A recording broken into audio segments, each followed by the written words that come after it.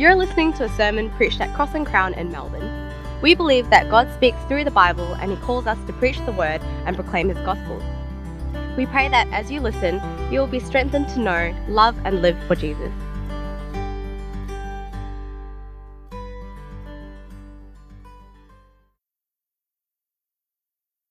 Hi, Cross and Crown Church. My name is Matt, and it's a real honor to be able to share God's Word with you today. When I first heard about Cross and Crown Church, it was before you guys were actually formed, and I've been praying for your church. And even before I was friends with your pastor, I've been praying that God might grow your church and use your church. So from a distance, as I've been watching that happen, it's been a real joy. And I think that's why I'm even more sad that I can't be there in the flesh, physically with you guys. It's going to be one of the highlights of my year to be able to worship alongside you guys down there in Melbourne. But obviously we can't travel right now, but it is still a privilege for me to share God's Word with you. And I believe you've just had the Bible reading. So it's Good Friday today. And I thought, because it is Good Friday, the day which we Christians traditionally believe is the day that our Lord Jesus died for us, I thought it might be good for us to look at a portion of Scripture which tells us pretty much a day in the life of Jesus. And I thought this would be a good passage to look at today, John chapter 11. So if you have your Bibles, I'll ask you to keep that open there, and we're going to go through this passage together. But before we do that, I'm going to pray for us. Please join me in prayer.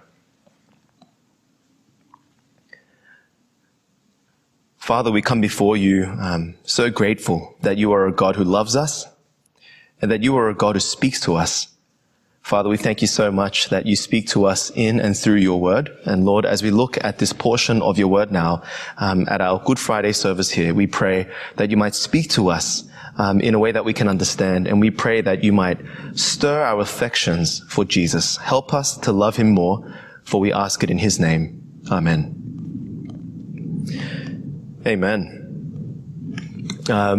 A few years ago, one of my aunties passed away.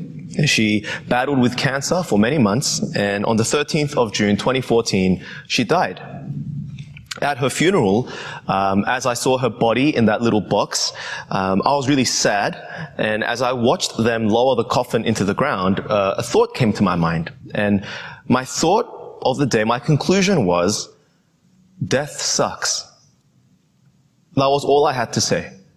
As I looked around at family and friends, some people crying, my cousins who lost their mum, it hit me and it reminded me again that death sucks. Death is difficult, it's hard to deal with, it seems unnatural, and the whole thing is just sad. This coronavirus, today, it's killed more than 40,000 people worldwide, and I'm sure for the many thousands and thousands of people who are mourning the death of a loved one, they would agree with me when I say that death really does suck. Death is terrible, and if you've ever lost someone that you loved, maybe it's a parent, maybe it's a friend or a family member, you'll agree with me that death really is the enemy, and that death sucks. In our time together today, I wanted to ask you a question. And the question was, is there a way to beat death? Is there a way where death does not have the last word over us? Is there a way to beat death? Friends, this passage that we've just read in John chapter 11 is going to tell us the answer. And it's going to tell us that the answer lies in Jesus Christ. Is there a way to beat death? Friends, if you have your Bibles open there, I'll give you a quick recap of the story. This story of Jesus raising the dead man Lazarus from the grave, it is a signpost. It functions like a signpost. This story acts as a signpost, and it points us to Jesus. It points us to who he is as we look at this story. If I'm at church with you guys right now, let's just pretend I'm at church, Glen Waverley, with you guys in Melbourne, and if I want to drive to the city, then I'll get on the M1, and as I drive, I'll pass a big green thing on my left, and it'll say Melbourne 20. And what that means is, it's telling me that I'm going in the right direction. It's a signpost. It's a signpost pointing me in the right direction. It's telling me if I keep going this way, I'm going to arrive at my destination, which is Melbourne CBD.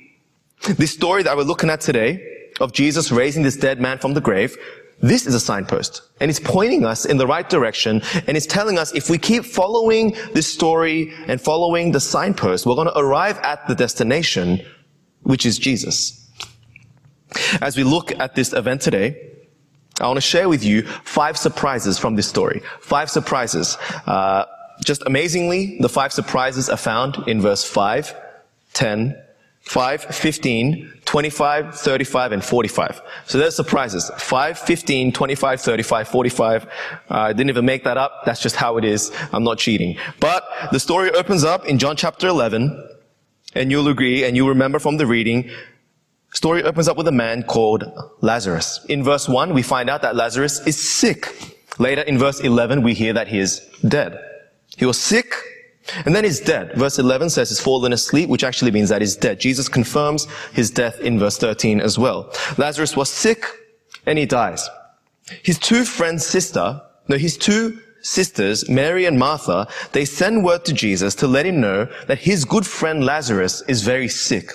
Friends, here is the first surprise. Look with me at verse 5 and 6. Look with me at verse 5 and 6. Now Jesus loved Martha, her sister, and Lazarus. So when he heard that he was sick, he stayed 2 more days in the place where he was.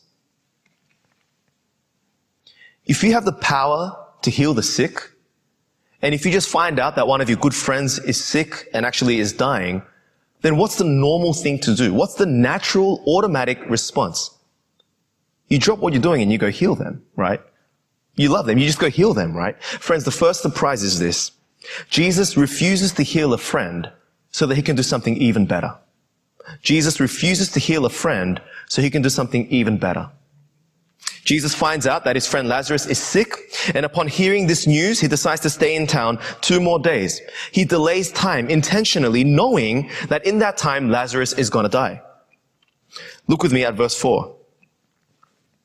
When Jesus heard it, he said, "This sickness will not end in death, but is for the glory of God, so that the Son of God may be glorified through it." Jesus is saying that the purpose of Lazarus' sickness and death is for God to glorify his Son. For God the Father to glorify God the Son. The whole point of this tragedy, the whole point of Lazarus dying was so that God could magnify, elevate, glorify, make famous, praise the name of his Son Jesus. God wants to glorify Jesus. And you might ask, how is Jesus going to be glorified? How is he going to be lifted up? Well, Jesus, in a moment, is going to do something that no one else can do. And in doing so, he will be glorified. He's going to bring back Lazarus from the dead, and that's going to bring God glory. Well, that's the first surprise that we see in this passage. Jesus refuses to heal a friend so he can do something even better. The second surprise is this. The second surprise we find in verse 14 and 15. Look with me at verse 14 and 15. So Jesus then told them plainly, "Lazarus has died. I'm glad for you that I wasn't there so that you may believe, but let's go to him." It says here in this passage that Jesus was glad that he was not there. And the second surprise, friends, is this. Jesus is glad to let Lazarus die so that people will know of his power over the grave. Jesus is glad to let Lazarus die so that people will know of his power over the grave. Remember, like I said earlier, the story, it functions like a signpost. It's pointing us to who Jesus is. It's showing us who Jesus is. This chapter shows us who Jesus is. And Jesus is glad to let his friend Lazarus die if that means all the more people will see Jesus and his power over the grave. But the story continues. Jesus and his disciples, they go to this town called Bethany to meet with Mary and Martha, the 2 sisters. It says here in verse 17 that Lazarus is way dead now. He's been in the tomb, verse 17, for 4 days. In ancient Middle Eastern societies, obviously they didn't have medical technology like we did. If you were dead in the grave for more than 3 days, you were officially, legally certified dead. You weren't asleep, you weren't in a coma, you weren't just having a long nap. If you're in the grave for more than 3 days, you're officially dead. The author's trying to let us know this guy is really dead. He's not sleeping, he's not resting, he's not in a coma, this guy is dead. So he gets there, Martha meets him, and she says something to Jesus that's quite bittersweet. She says this, in verse 21, she says, "Lord, if you had been here, my brother wouldn't have died." You can sense disappointment in her voice. But at the same time, She has a bit of hope. She's a little bit disappointed, but she's a little bit hopeful. Because right after that, she says this in verse 22. She says, even now, I know that whatever you ask from God, God will give you. So on the one hand, she's a little bit disappointed. On the other hand, she has a bit of hope. She understands who Jesus is, and she has a bit of hope. And then Jesus responds to her by saying this, your brother will rise again. But friends, the problem is, all good Jews believed that all good Jews would one day rise again. All good Jews believed in what's known as the resurrection day, in the future, that is to come. One day, all faithful Jews belonging to God, they'll be resurrected. She knows this, so she responds to him and she says, oh, I know he's going to be resurrected at the last day. But what she doesn't know is that Jesus is the resurrection. Friends, what she doesn't know is that she's actually standing face to face with the resurrection. Jesus is resurrection personified, and she is standing in front of him. What she doesn't know is that Jesus doesn't just point forward to the resurrection. He is the resurrection. Jesus doesn't just give hope about the future resurrection. He is the resurrection. He doesn't just tell people to blindly put your faith in something that's one day to come. He says, no. I am the resurrection. You do business with me. That's how you enter the resurrection community, by doing business with me now while you're alive. And friends, that's the third surprise that we see in this story. The third surprise we see in this story is that Jesus teaches that the resurrection is not some vague thing in the future, but it means facing him now. That's the third surprise that we see. Jesus teaches that the resurrection is not some vague thing in the future, but it means facing him now. A few years ago, I was hanging out and I was waiting for my friend outside a church, and I was sitting on the church stone wall, and I met an older gentleman, this old grandpa guy, and we sat there, we got talking, and eventually I asked him, I said, do you know the Lord? And he said to me, do I know who? And I said, do you know the Lord, Jesus Christ, the Son of God? And he said to me, son, I was born into the church. I grew up in the church. And I said, that's great. But do you know the Lord? And do you know why he's died for you? And this old man began to tell me, son, when I was young, I was the leader of my youth group. I was on the church management committee. And I said, that's great. But do you know the Lord? And do you know why he's died for you? Friends, as far as I can see, this old man, he doesn't know the Lord. As far as I can see, he doesn't know the Lord Jesus and why he's died. And therefore, he hasn't come to the resurrection yet. And therefore, there's no use for him saying, I'm just going to keep going until I expire and just hope that I wake up in the resurrection. Because Jesus says, if you want to join the resurrection, you do it in this lifetime, facing me now. That's what Jesus says. Jesus says, I am the resurrection. I am the resurrection. Resurrection is not a day in the future. It's me. I am the resurrection. And when you put your trust in me, that is when your resurrection begins. And friends, there's a third surprise. Jesus teaches that the resurrection is not some vague thing in the future, but it means facing him now.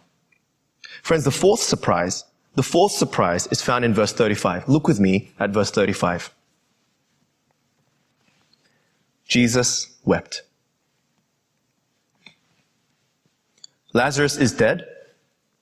Jesus asks Mary, where have you laid him? And then he weeps. He cries. Friends, the fourth surprise is this. Jesus weeps even though he knows he's about to bring Lazarus back from the grave. Jesus weeps even though he knows he's about to bring Lazarus back from the grave. Friends, here's the thing. Jesus knows something in this story that no one else knows. Jesus alone knows that in a few moments, he's going to do the impossible and he's going to bring back Lazarus from the grave. So why does he weep? Friends, he weeps because there's a mixture of emotions going on in his heart right now. He's angry and he's sad. Firstly, he's angry. He's extremely angry. Have you ever been so angry you can't even scream? Have you ever been so angry where all you can do is sit there and cry? Jesus is extremely angry at death. He's extremely angry at sin. Jesus is reminded in this moment of the power of sin. Jesus is reminded powerfully in front of him with all these people that are mourning, these funeral proceedings. Jesus is reminded of the power of sin and how sin leads to death. Both spiritually, eternally, but also physically, it leads to death. Jesus is angry at sin, which causes death, and he's so angry that he weeps. As a Christian, I read this part and I wonder what it would look like if only I hated sin just like Jesus did. Jesus is not only angry, he's sad. Jesus weeps because he's sad. This passage has told us multiple times already that Jesus was close with his family, Mary, Martha, Lazarus. They were close friends. His heart is filled with compassion and empathy, and just as a friend, he's brokenhearted. So he weeps. He cries. And I think it's a powerful thing to remember that we worship a Savior who weeps with us. He comes to the tomb, and then he tells them to remove the big stone door to the tomb. Martha helpfully tells him, Martha's always helpful, Martha helpfully tells him that her brother's dead body has been decomposing for 4 days. She tells him it's going to smell bad. There's going to be a bad odor. Now, in the old King James Version, this verse is translated, but Lord, he stinketh. He is going to stink. There's a bad smell. Jesus understands that. I mean, he's God. He knows everything. And then Jesus does what no one else in this moment can do. Jesus does what no one else in all of human history can do. Remember, Jesus has just told Martha that he is the resurrection and the life. Now he puts his money where his mouth is, about to prove it. Now he's about to back up his claim. Now he's about to show them and prove to them the truth about himself, that he really is a resurrection. And he brings back Lazarus from the dead. Look with me at verse 40 to 44. Look with me at verse 40 to 44. Jesus said to her, "Didn't I tell you that if you believed, you would see the glory of God?" So they removed the stone. Then Jesus raised his eyes and said, "Father, I thank you that you heard me. I know that you always hear me, but because of the crowd standing here, I said this, so that they may believe you sent me." After he said this, he shouted with a loud voice, "Lazarus, come out!" The dead man came out, bound hand and foot with linen strips, and with his face wrapped in a cloth. Jesus said to him, "Unwrap him and let him go." And friends, that's the fifth surprise in our story. The fifth surprise is found in verse 45. Look with me at verse 45. This is how it reads. Therefore, many of the Jews who came to Mary and saw what he did believed in him. The fifth surprise is this. People believe in Jesus. That's the fifth surprise that we see. It's surprising to see that people follow the signpost and they arrive at the destination. The Jews that were there, they saw him, they heard what he said about himself, he's a resurrection, and then they see the miracle and they get it. And they put their trust in Jesus. Friends, this miracle of Jesus raising Lazarus from the dead, it was just a signpost. It points to who Jesus is. What does this miracle tell us about Jesus? It tells us a few things. Firstly, it tells us that he really is the resurrection and the life.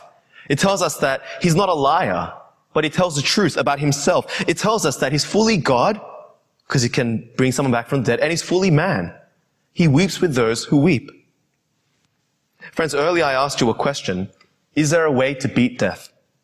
Is there a way to beat death? And don't you think in this critical time that we're living in, where most of us are bound to our homes because of the coronavirus, don't you think the world has been powerfully reminded of the impact of death and the power of death? And earlier I asked you, is there a way to beat death? According to this passage, the answer is yes. Yes. Jesus is the way where we can beat death. Because of Jesus, death doesn't have to have the last say over us. Friends, in the same way that Mary, Martha, and Lazarus come face to face with Jesus, as you and I look at this passage, as we look at this story today, we come face to face with Jesus. And this Jesus Christ, the man who claims to be the resurrection and the life, he asks you a question today, and he asks me a question. He asks you a question, and the question is this. Do you believe? Do you believe? That's his question. Don't take my word. Look with me there at verse 25, 26. Verse 25, 26. Jesus said to her, "I am the resurrection and the life. The one who believes in me, even if he dies, will live. Everyone who lives and believes in me will never die. Do you believe this?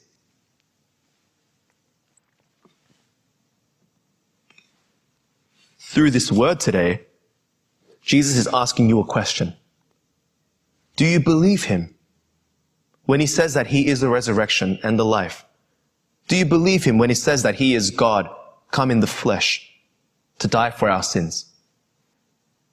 Friends, our passage here in John chapter 11, what I love about this story is that Jesus says something and then he backs it up. How many times have you and I been lied to by people? They say something, they can't back it up. Jesus says it. I am the resurrection and the life. And then he does it. He brings back his friend from the dead, proving that he's not a liar, that he really is the resurrection and the life. Friends, the man who's writing all this down for us, his name is John the Apostle. He's writing this gospel account for us, and later on in chapter 20, he's going to say this. He's going to say, these things are written so that you may believe that Jesus is the Christ, the Son of God, and that by believing that you may have life in his name. What's his point?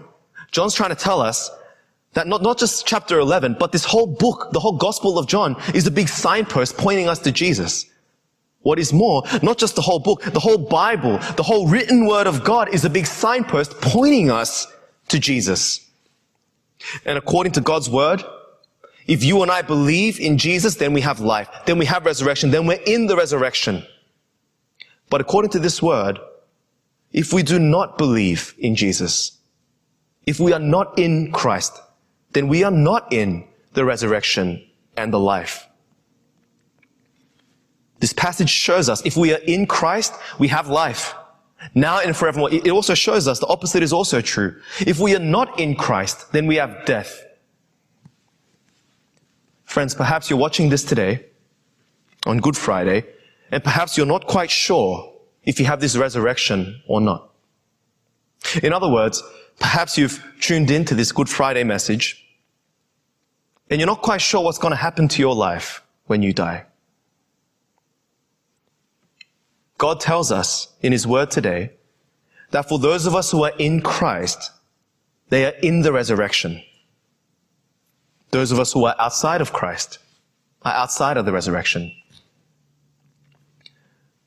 Friends, today is Good Friday, and every year, come Easter, we're reminded of the death of Christ. On this day, some 2,000 years ago, Jesus of Nazareth died on a cross. The Bible tells us he died to take away your sin from you. The Bible shows us the God of creation is a holy God. When it comes to sin, he can't condone it. He can't just turn the other way. He can't just pardon. He can't just look the other way. He can't just allow sin. It goes against his very nature. And if you are a sinner, like I am, like we all are, and if God is holy, then we must pay for our sin. The reason why Good Friday is called good, even though our Savior has died a gruesome and a shameful death, it's good because if sinners like you and me can place our trust and faith in him, then our guilt and shame of sin has been far removed from us. If you're watching this and if you're not yet a believer in Jesus, if you're not yet in the resurrection, then today we want to invite you to make a response. You have a pastor that loves you and prays for you. Pastor Adam is a godly man. Your church has great leaders and deacons. This Good Friday, I urge you to examine who Jesus is. Examine the signpost and arrive at the destination. Look at who Jesus is. Put your trust in him. Repent of your sins. Believe the gospel. Commit your life to him and become a follower of Christ today. If you want to become a Christian today, then as soon as this video is over, I'm going to invite you to call Pastor Adam or to call one of your deacons and they can explain to you what it looks like to become a follower of Christ today. For those of you who are watching this and you're a member of Cross and Crown and you are a Christian, you hear this, you read this and you realize I am in the resurrection and the life. Then I do have this great assurance of salvation that God has kindly given to me. We look at this passage and we're reminded as Christians, perhaps some of your friends, perhaps some of your family members are not yet in the resurrection. If that's you today, and if you're heartbroken that the people that you love and care for are not yet in the resurrection and the life, then I think this passage demands us to reach out to them with the gospel. I think the great application for those of us who are believers of Christ, watching this, listening to this, and hearing this, the great application is we must share the gospel. And yes, we understand we're trapped in our homes most of the week. We can't go anywhere except for essential things. But I wonder, when you came to Christ, didn't someone share the message of the gospel with you? I wonder, my Christian friend, is there someone you can share the message of the gospel with? Let me ask you, what's it going to take? Is it going to take a phone call? Can you maybe buy a Bible and have it delivered to the house and maybe agree to meet once a week over Zoom and read it together with them? I wonder, maybe you could write your testimony and just send it to them old school, like a letter, urging them to put their trust in Jesus because He's worthy and because He's awesome and because they can have forgiveness in His name. Friends, I think the great temptation for those of us who are living in such a wealthy country like this, going through a crisis like this, I think the great temptation is to put everything on pause. To say, Jesus, I'll follow you faithfully in 2 years' time when this thing's all over. Oh God, I'll invite my friends to church maybe when this is all over, but I'm taking a break from life, including faith. And I think if you're a Christian, you can't do that. I think the captain of your soul, Jesus Christ, I think He demands you to obey His word. His word today for the Christian is invite people to the resurrection and the life. They did a survey in the States and they surveyed 40,000 Christians. And the survey proved that more than 80% of them first came to church or first heard the gospel or became a Christian because of someone else and their witness to them. I think it's definitely true in our lives as well. I'm a Christian today because my sister shared the gospel with me. Friends, I wonder, even though you're stuck at home, who can you be praying for? Who can you be pleading with? Who can you gift a Bible to? Who can you write to? Who can you text? Who can you send a gift to? Who can you call? Who can you email? Who can you reach out to that needs to know this resurrection and the life? Something which convicts me about this passage when it comes to evangelism is I think the very nature of evangelism is we need to have urgency, I think. And one of the things that I've been realizing through this crisis, this pandemic, is we don't know when we're going to die. There are people around the world literally dropping dead right now, and most of them probably didn't think that early 2020 they would breathe their last. Just a couple of weeks ago, near my house, a drunk driver ran over a couple of kids and they're dead. My point is this. We need great urgency when it comes to sharing the gospel. You and I, we don't know when people will. What we do know is that if people die in Christ, they're saved. That's what we do know. We know the power of the gospel. But what we don't know is when they're going to die. So this Good Friday, let me challenge you. Who is someone that you can share the gospel with? Who is someone you can be praying for? And when this whole thing is over, who's someone that you can be inviting to church? My hope and prayer for you, Cross and Crown, would be that God takes you from strength to strength. My hope and prayer for you, even though I'm the guest preacher, I love your church from afar, and I'm a big fan of what you guys do. My hope and prayer is that after this pandemic, that each of you would come back to church a more mature Christian, a more able Christian, a more passionate follower of Christ. My hope and prayer for you and for me is that we might continue to become people of God that are effective in our witness to Him, that grow in our holiness and our desire for Jesus. May we continue to love Him all the more this Easter. Let's pray. Father, we thank you so much that you have sent your one and only Son to die for us. We thank you that even though we don't deserve it, that because of your love for us and your kindness to us, that you have sent us your Son, Jesus, to die for us. Father, we pray for those of us who are not yet believers in Him, that you might give us faith which saves. Help us, Lord, to see Him for who He is and to put our trust in Him. Father, we pray for those of us who are followers and believers and worshippers of Jesus. We pray that you might strengthen us in our gospel convictions.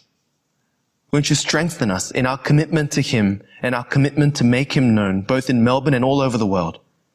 Father, we pray for ourselves as a church. We pray that Cross and Crown might flourish with a gospel witness, that you might use them powerfully for your kingdom building purposes.